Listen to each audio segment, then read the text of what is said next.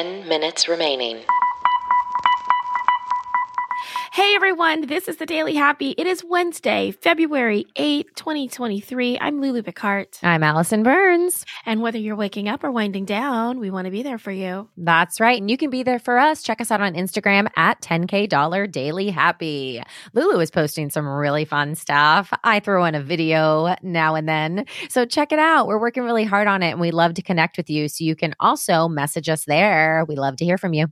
Yep, we post both in the story and on the grid. Yeah. So, get into it, everyone. Love it. Also, those videos that Allie is talking about, we do have clips from both Daily Happy and sometimes 10K will go on there because every time we record, we just record.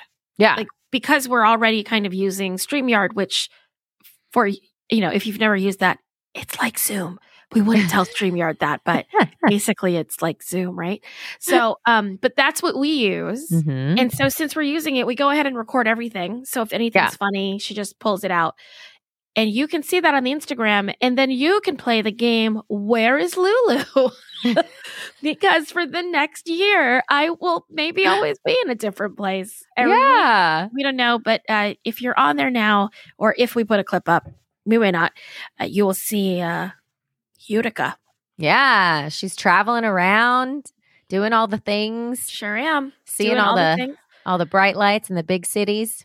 Uh-huh. And stretching my legs, exercising my muscles, doing one of those things with how to eat in a hotel again for so long. Oh, that's right. Because it's hard. Yeah. You know what? I was just researching the prepackaged meals that you heat up in the microwave. I've used those before.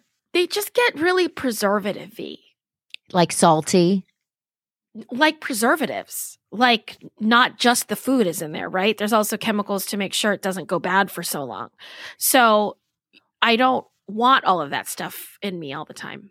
What are the chemicals' names? The ones you can't pronounce. Okay. So if I look at a meal prep plan and I can't pronounce some of the ingredients, I should steer clear. Well, you wouldn't be able to access the type of ingredients I'm talking about. It would be like tetrahydrochloride, number 5. You're not going to find that at Publix. I want to name this episode that so bad, but I feel like I'm going to have to phonetically It would take you 3 hours to transcribe that because I don't even know what I said. I can't make that up again. Oh, the less ingredients, or I guess the closer to whole ingredients, right? The better. Yeah, absolutely. So I listen. I've done whole tours across this country and other countries just eating ramen noodles. Do you know what I mean? So you can eat cheaply and easily by heating up your Chef Boyardee and your ramen noodles and the Easy Mac, and it makes it really simple. And of course, that's in my rotation. Yeah. But I am now, Allie, at the age where I can't just do that all the time anymore. Right. So today I scheduled a grocery delivery to come to the hotel. Do you have a fridge?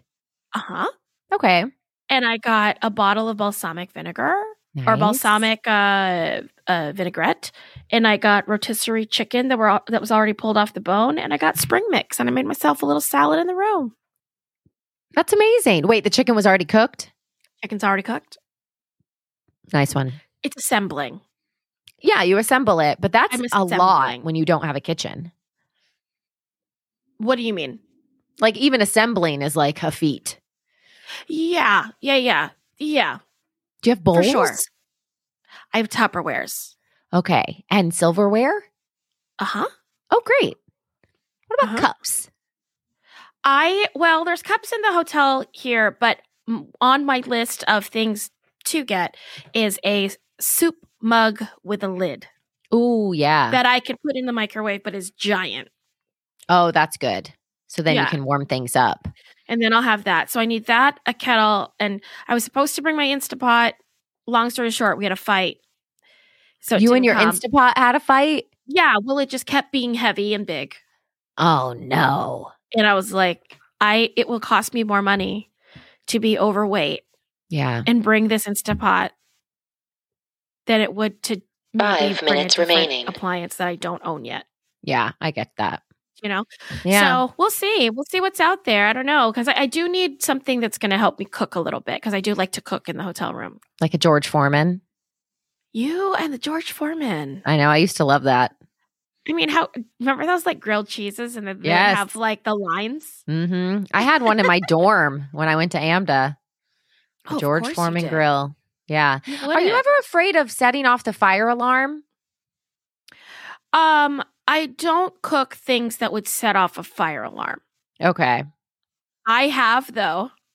Have you multiple times, not in a normal hotel room, but in residence inns. Often I will get like way too ambitious. And what happens is I get so excited that I have a kitchen that then I go to the grocery store and I start to make something, let's say, a little more complex than what you should make the first time you cook in a while. And I won't know the stove. I don't know how hot it gets. I don't know how fast it gets hot. Like, it'll be the first thing I cook. And whatever I cook first on the stove usually burns. Yeah, because you have to figure out the temps. I just don't know. I don't know that, I'm always on a different machine. So yeah. Oh, that would always make me nervous. Because every time I hear a fire alarm when I'm in a hotel, I'm like, this is it. So, this is it? Oh my gosh. I've spent so much time outside of hotels with fire alarms. I hate that. I can remember one night, particularly in Westport, Connecticut, and I was doing a show at Westport Country Playhouse, and we were all staying like at a Hilton Garden Inn or something. And we were really tired. I think it was during Tech Week. Can you imagine? Like 10 out of 12s. Yeah. And then the fire alarm went out and the entire cast was like standing outside. I'll never forget Michael Mendez and I standing out there. He was so mad. And we were so tired. We were just so tired. Well, I'm the one who always, when it goes off, I look outside. I'm like, is it? Or did someone just pull it? And so I always like just wait. Oh, I know. It's terrible. I have a terrible reaction to fire alarms. Yeah. One went off at Grand Central Terminal the other day when I was there, and I was on the phone with my other best friend, Danny. And I remember just going, I'm trying to find somewhere quiet because this fire alarm keeps going off and it's like, rah, rah. Like, what an inconvenience. It was so annoying that I had to go find a corner to continue talking about the Mariah Carey concert. So I do want to get to at least one link that I can put in the newsletter. Okay. Let's do it. The name of the headline of this is What Happened When 6 Doctors Swallowed Lego Heads. That sounds like the beginning of that book that's like 2 minutes remaining. The woman who swallowed the fly who swallowed the ant, I don't know. It does. But basically, there was a study in 2018. So you may have seen the headlines about this a few years ago, everyone, but they just recently came out in a podcast episode that is a pretty popular podcast. So I think people are talking about it again. Okay. But there are these scientists that wanted to study like what happens when kids swallow Legos. Oh. So they swallowed Legos. Okay. So what happens? Don't they just poop it out? Well, yeah, but they wanted to see how long it takes. Not kidding. To swallow and excrete a plastic toy, because this physician, he's an emergency physician, Dr. Andy Tagg in Melbourne, Australia, said that he and his colleagues deal with panicked parents almost every day whose youngsters have swallowed a small toy. And they constantly have to reassure them that the object will pass easily. So, in order to prove that, this doctor and 5 other doctors, all based in Australia or the United Kingdom, all gulped down Lego heads. I mean, you have to do more than one. Otherwise, how do you know? And timed how long it took them to be excreted. Each doctor gave their object a found and retrieved time score. That is a fart score. 30 and seconds remaining. The average was 1.71 days. They just want to prevent parents from having to sort through the poop before it's time to sort through the poop. You might Those doctors were so drunk when they did this. Yeah, can you imagine? They were like, y'all. 10, y'all. 9, we're just swallow 7, What's the worst 6, can happen? 5, What's 4, the worst can happen? 3, Everything is 2, awesome. 1.